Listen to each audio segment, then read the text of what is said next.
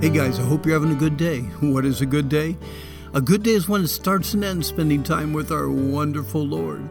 We're meditating towards the end of Jesus' Sermon on the Mount, a right side up attitude in an upside down world.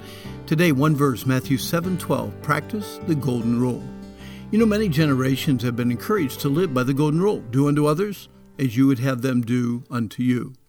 Here's a Bible principle that has been reworded, rephrased, and refocused by almost every religion and every generation in history. Too often, it has been taken from its negative side rather than its positive side. In other words, if you don't want your sister to hit you, don't hit her. If you don't want to be treated like a child, don't treat others that way. If you don't want to be laughed at, don't laugh at others. So, is practicing the golden rule simply a don't and they won't approach to life? Therefore, all things whatsoever you would that men should do to you, do even so to them, for this is the law and the prophets.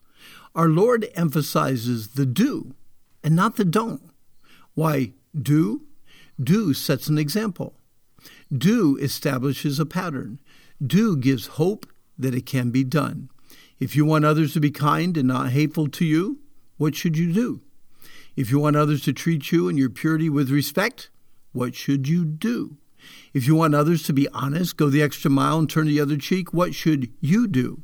You know, make sure that your expectations are mirrored by your example. There are some who may have never learned how to do kindness, patience, forgiveness, and love. There are some who have never even seen a loving, godly family. For some, our doing is only instruction manual they will ever read. Don't wait for others to do to you.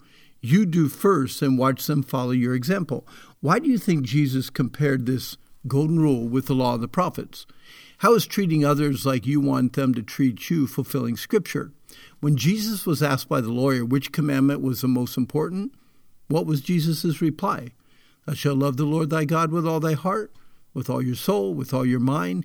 This is the first and great commandment. The second's like unto it, thou shalt love thy neighbor as thyself. Then, in the very next verse, Matthew 22:40, Jesus repeated what he taught on the Galilean hillside with this golden rule. As he said, on these two commandments hang all the law and the prophets. So, loving God and loving others fulfills God's law. Such love involves doing.